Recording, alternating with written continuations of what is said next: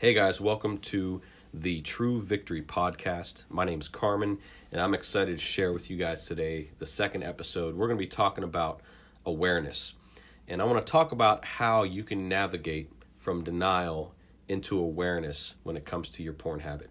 See, for me, it took me way too long to realize that I wasn't always being motivated by the right sources to change, because I kept looking at external sources, and some of those things would be, the fact that I was married.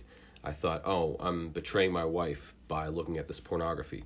Or I would fear that my kids would find out. Or I would be afraid because, the Bible says that adultery and lust are a sin. And so then I just need to stop doing that. So the truth is, there's nothing wrong with each of those motivators.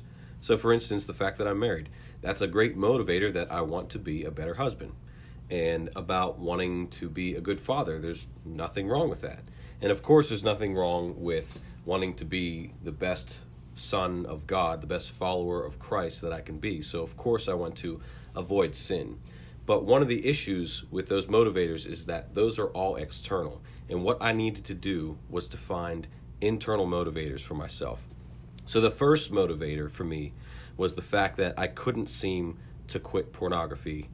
I couldn't seem to abstain for long periods of time. Like I'd be able to get a couple days or weeks, sometimes even months under my belt, but then I would just keep slipping back into my old ways. The second thing was that I noticed that my habit just stole all this joy and peace out of my life, and I hated that. The third thing was that it distorted my relationship with God, and I felt like I was always in shame. I was always feeling guilty about my walk. The fourth thing would be that it makes me feel like a hypocrite and a liar, especially in my marriage. I don't like that I feel like I'm being unfaithful to my wife, because I truly was in my heart and in my mind. And then the fifth thing was the fact that even when I was not looking at pornography, I noticed that I was still preoccupied in my mind, always still thinking about it, always still lusting at whoever I saw.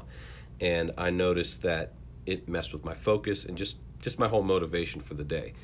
So if you haven't done it yet, that's what I want to encourage you guys to do, is to make a list about all the ways your pornography addiction affects you in a negative way.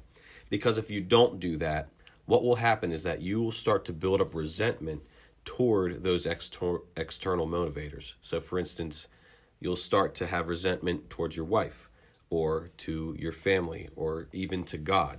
And I know for me, I didn't want to do that.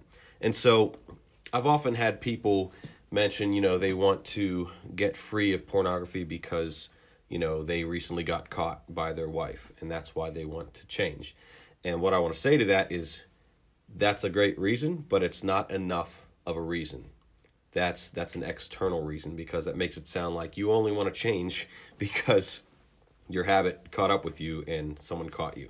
The same thing with if, maybe your pastor confronted you on it and you feel like you need to stop. Or even the whole thing about it being a sin, that lust and adultery are a sin.